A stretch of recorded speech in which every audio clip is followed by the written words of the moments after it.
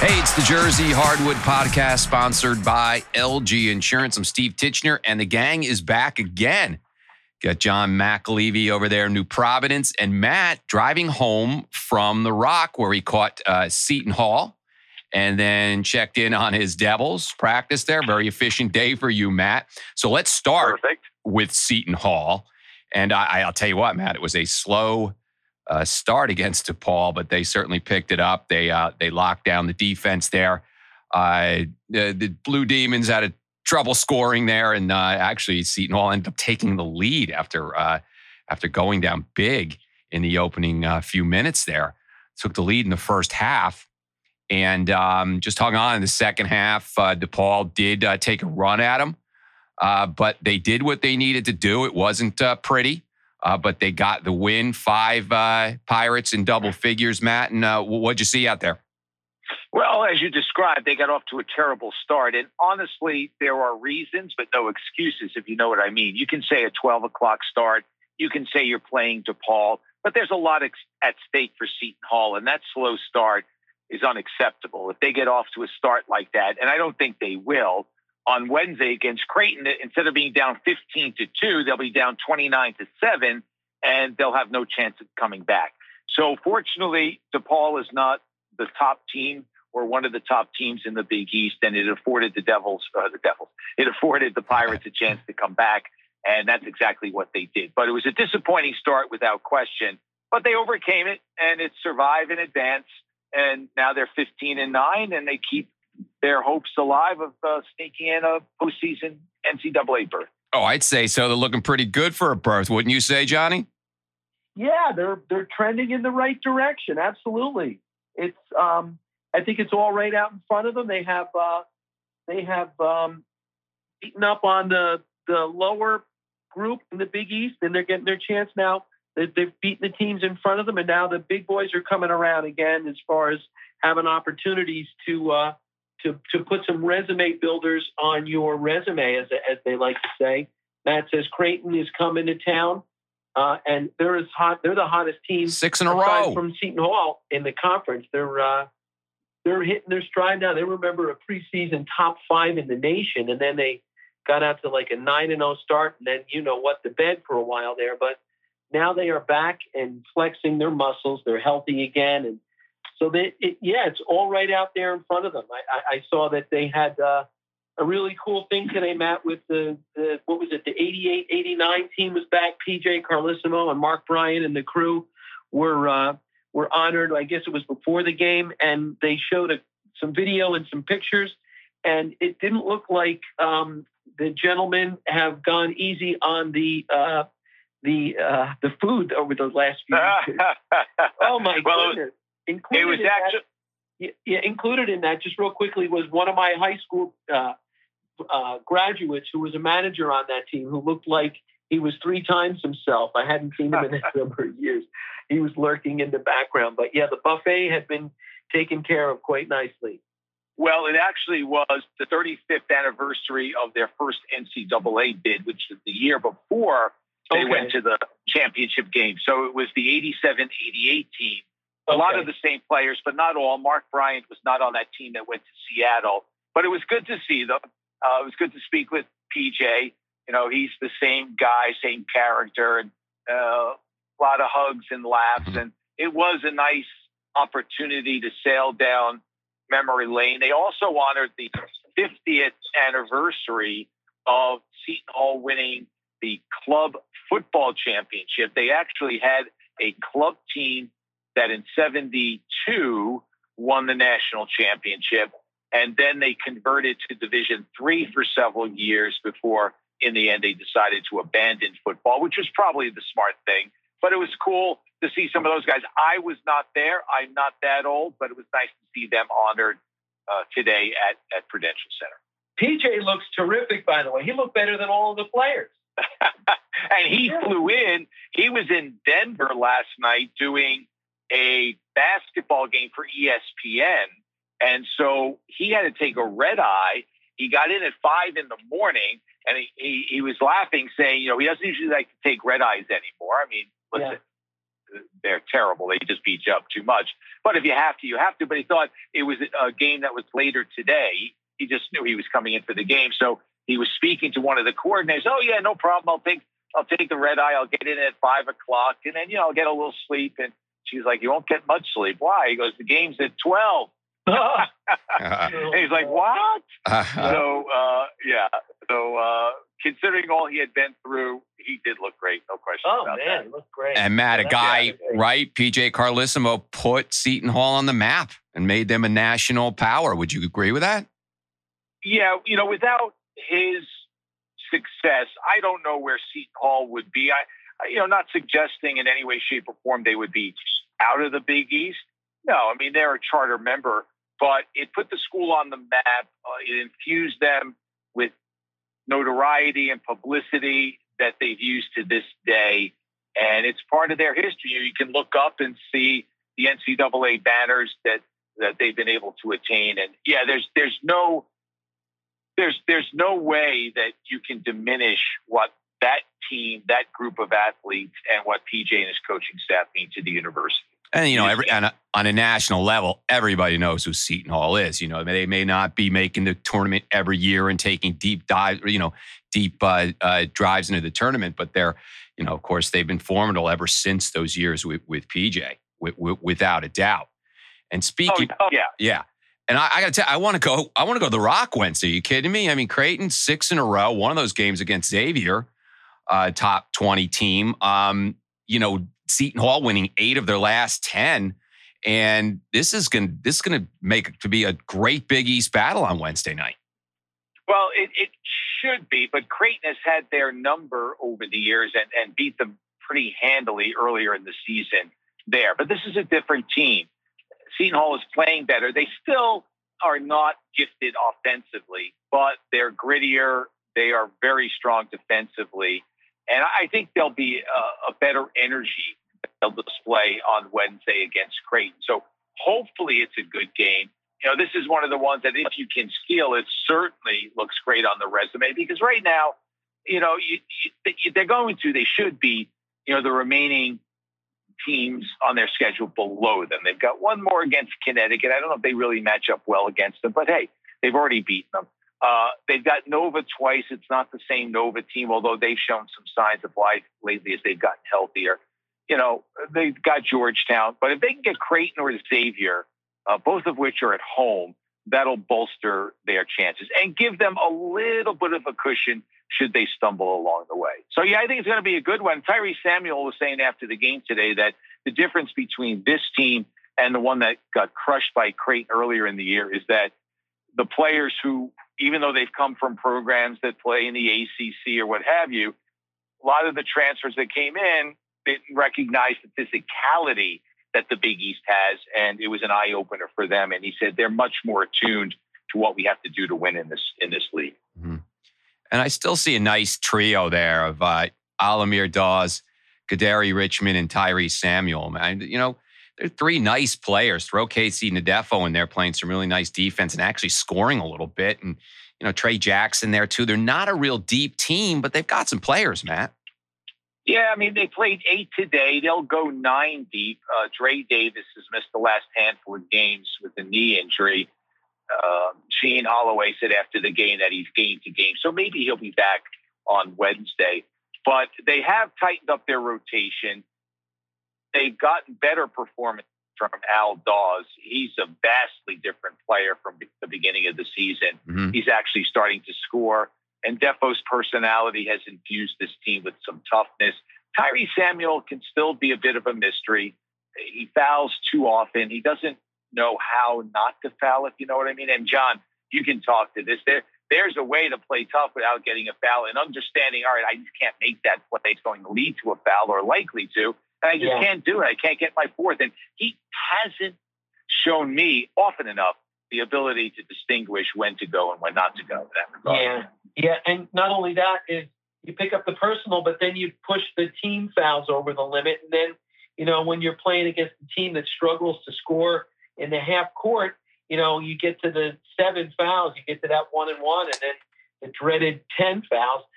then teams don't have to create offense on their own. You make a stupid reach-in foul at half court, and you're giving them 2 shots. And so that helps the team out, plus it stops the clock on a team that's trying to make a comeback.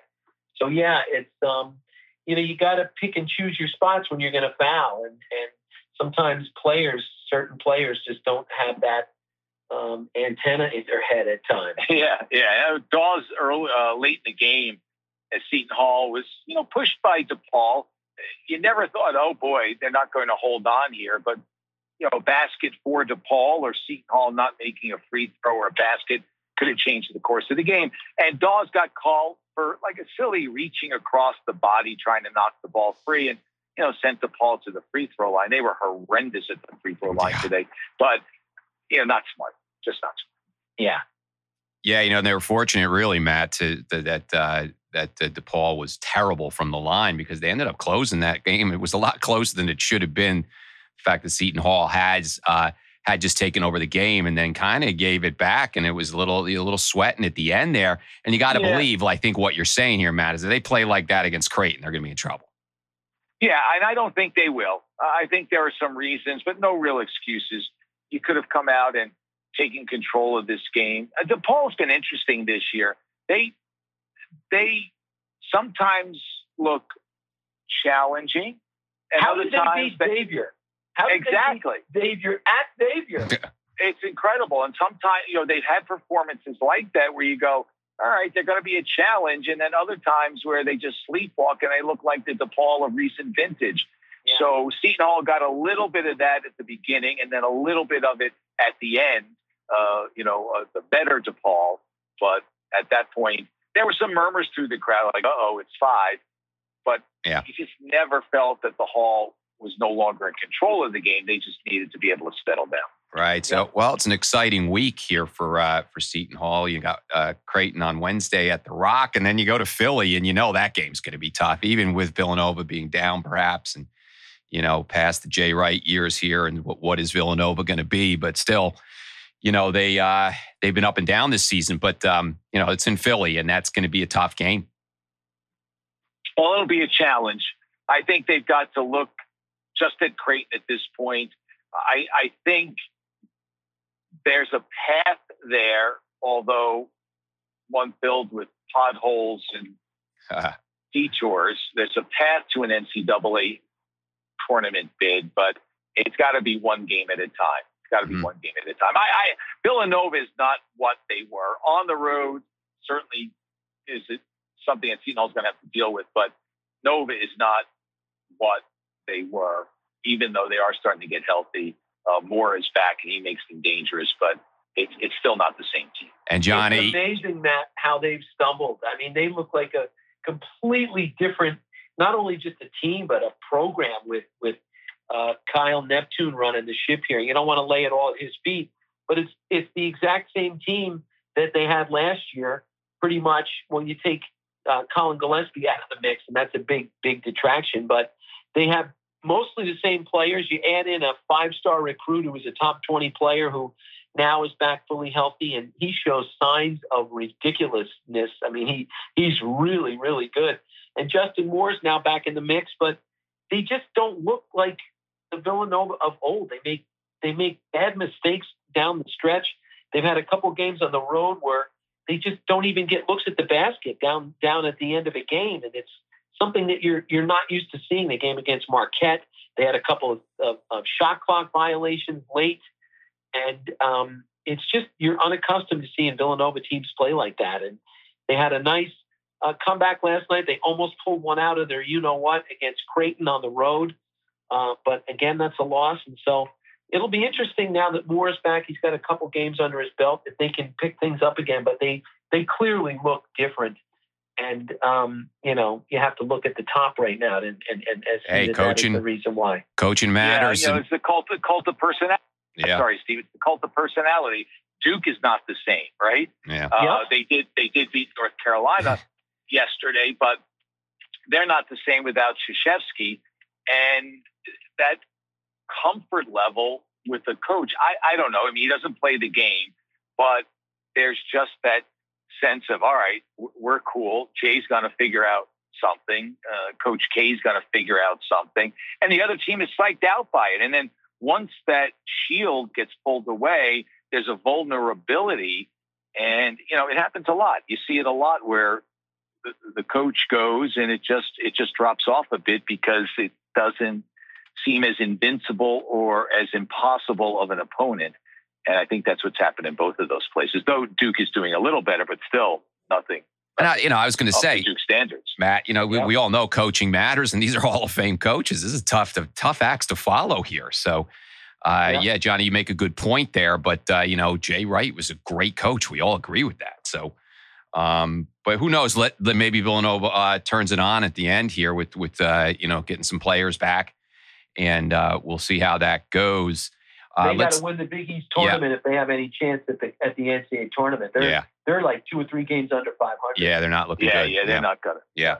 All right, so we'll let's take a break, get a spot from our sponsor in, and then we'll come back with Rutgers. Hey, the Jersey Hardwood podcast, we talk Jersey basketball, and we're backed by a Jersey company, LG Insurance. They grew up at the Jersey Shore, trusted local experts for all your insurance needs. For personalized, attentive service, just search LG Insurance.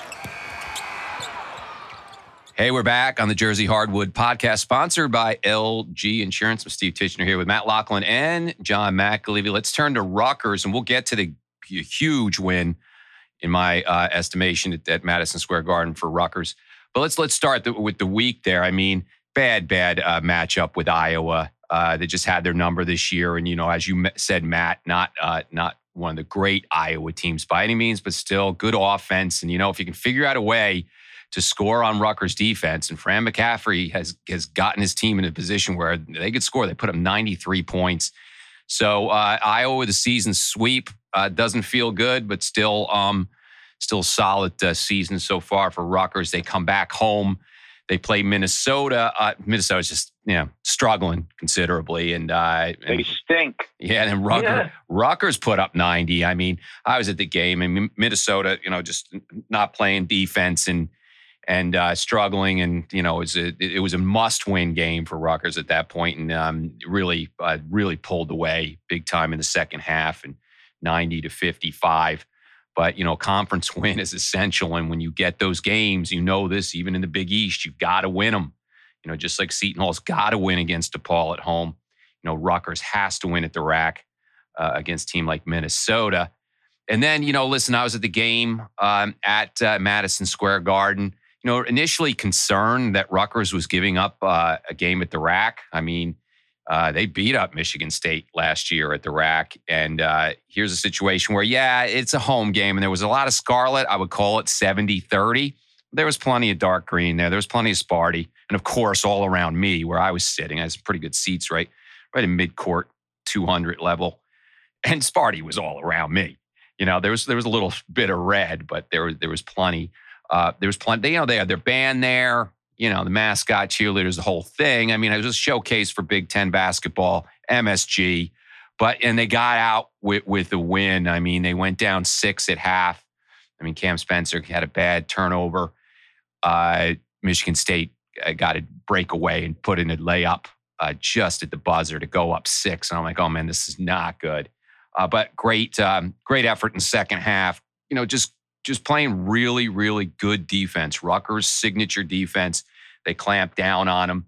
They kept the big guys, Tyson Walker, A.J. Hoggard. They kept those guys in check and got a very important win. Got out of there with a home win. That's what you're calling it. And got a very important win, I thought, on a neutral site, showing that, hey, they can win these kinds of games. Again, a grind, as you were saying, John, I think we were texting back and forth, another rock fight, right? But Rutgers needed to pull it out and did. They did. And they got a wonderful a boost there after the game. One of the first things that we talk about Hall of Fame coaches, Tom Izzo said is that, he said when people back home reading the paper that we lost to Rutgers, they're going to say, oh, we lost to Rutgers? And he said, yeah. We lost to Rutgers, and right now he thinks that they are the number 2 team in the Big Ten. He thinks they're the second best team in the conference. as he said, well behind Purdue, even though they beat Purdue on the road. Nobody is really in Purdue's class right now, but for him to say that they're the number 2 team in the conference is saying something. And it's really interesting to see Steve Peichel going, toe to toe and X and O with Tom Izzo and coming out on the other end with a W. I mean, It's amazing. Yeah. What he's done there is really remarkable in a couple of years. And, I know we cover the RU review in football, but Greg Schiano has something to shoot for because Steve Peichel is there and he's arrived, and what they're doing is really remarkable. Yeah, and Izzo is, come on, he's an iconic coach. That program is year in, year out, one of the best in the country. And he also said something really nice about Paul Mulcahy and Caleb McConnell, just saying that they were great players for the Big Ten. So it was a class act, and he's going to acknowledge when his team gets beat and when a team's good. And Rutgers, look, we want to hear that. Rutgers fans want to hear that because there's been years where just bad basketball, mediocrity, and now a run with and you hear an iconic coach like that giving you credit. It feels good to hear that. Look, it makes these guys, it makes the league better. Nice to hear. Still a lot of work to go here. And Matt, they're going to Indiana. Indiana's just licking their chops. They had, what has it been, like 6 straight that Rutgers has won? So that's one that they've got circled. And think about it. Now you're in the basketball heartland where they don't even want to hear about losing to a team, a school like Rutgers. But Indiana has not done well against Rutgers for a while. Well, they just beat Purdue yesterday. Yeah, they beat Purdue. They're flying high. Indiana's a very good team. Rutgers beat them when they were ranked high. Rutgers beat them at the RAC this year. So that's Tuesday night. And then, right in the basketball heartland, they go to Illinois on Saturday. So 2 tough road games coming up. And are they must wins? I would say no in the position they are in terms of just wanting to get to the tournament. But it's going to be a big test for them. And kind of hard to imagine another win against Indiana. You figure, again, I believe it's 6 straight. So it's going to be tough in Bloomington. What do you think, Matt? Oh, absolutely. There's no question. They'll have to bring their best effort. I would say for sure Indiana is the favorite. But from a standpoint of the tournament, it doesn't really affect Rutgers. There's some seeding implications. There's Big Ten tournament implications, but overall, what happens on Tuesday is not going to change the trajectory of the season. But Indiana is Indiana. Trace Jackson Davis is awesome. He's going to be a big key, and he came off that big game yesterday against Purdue.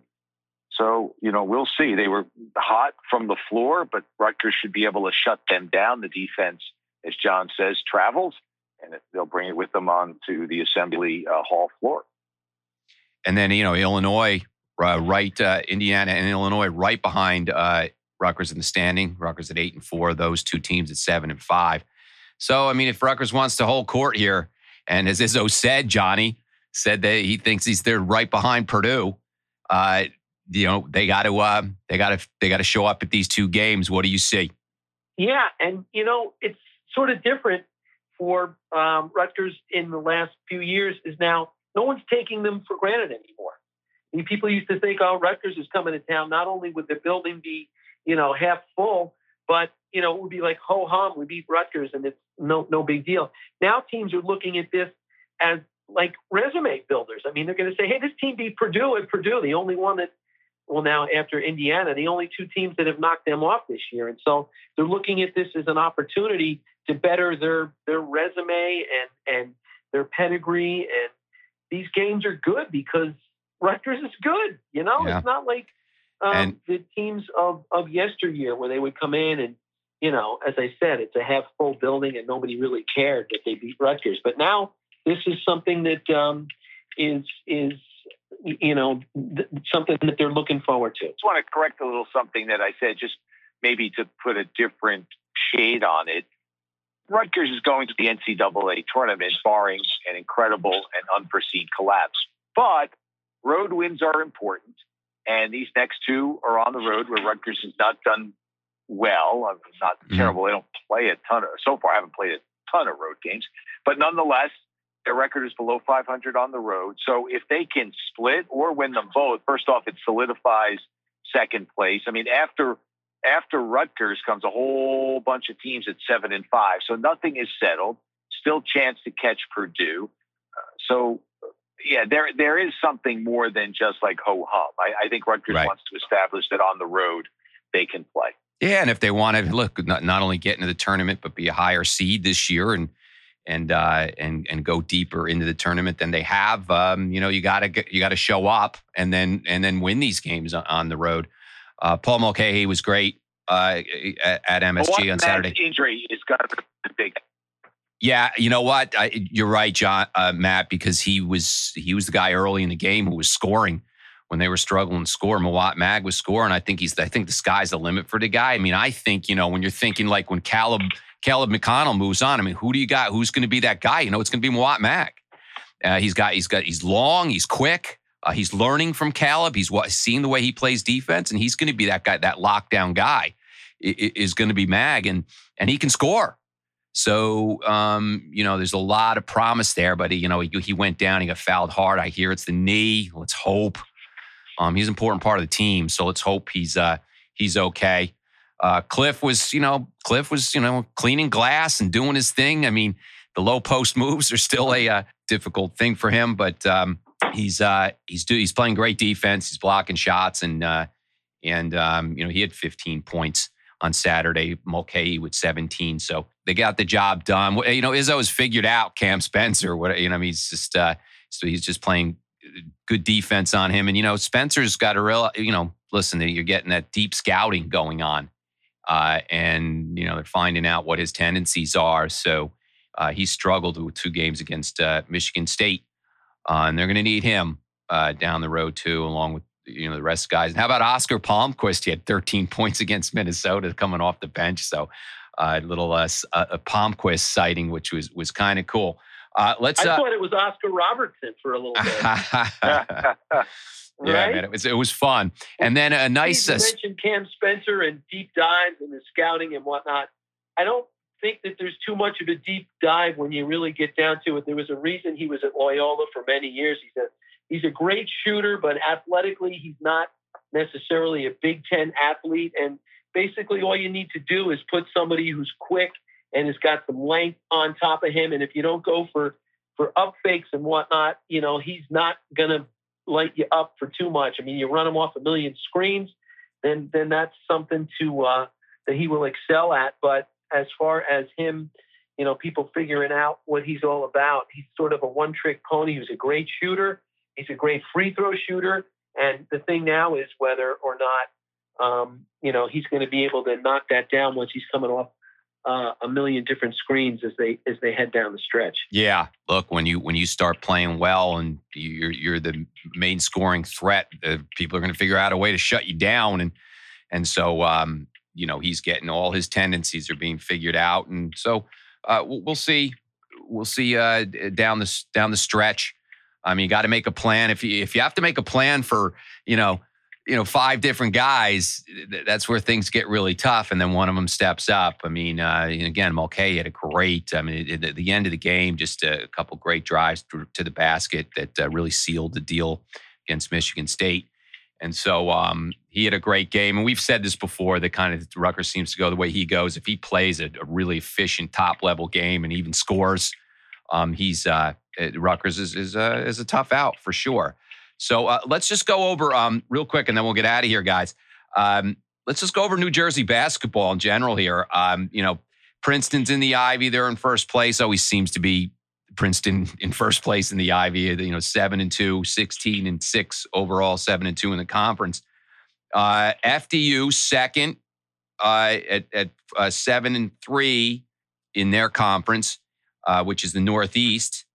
And then what do you got? You got 2 teams in the Metro. Riders in second, 9-3 overall. They've won 6 in a row, and I think they're beating up on Manhattan right now. So they're looking pretty good. St. Peter's, I think all the magic's gone there, and they lost some players. So they're 8th, 9-13 overall, 8th in the Metro.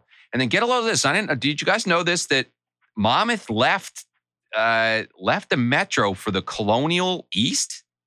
Supposedly because it's I guess they thought it was a better conference, and they're 4-20, and that's after winning 3 in a row.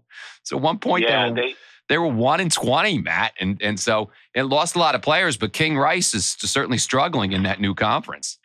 Yeah, they are. I think it really was done for football, which Monmouth would like to accentuate a little bit. Okay, and they're trying to convince everyone that it'll help all the other sports. So there's a little argument going on in the Monmouth community athletically. Okay. And so, but it doesn't look like it's, from a basketball standpoint, it's that much better than the Metro. But Monmouth's struggling considerably in their new conference. But, some guys that might make a threat, you might see win their conference. Certainly FDU's got a shot. Ryder's got a shot. Princeton always does.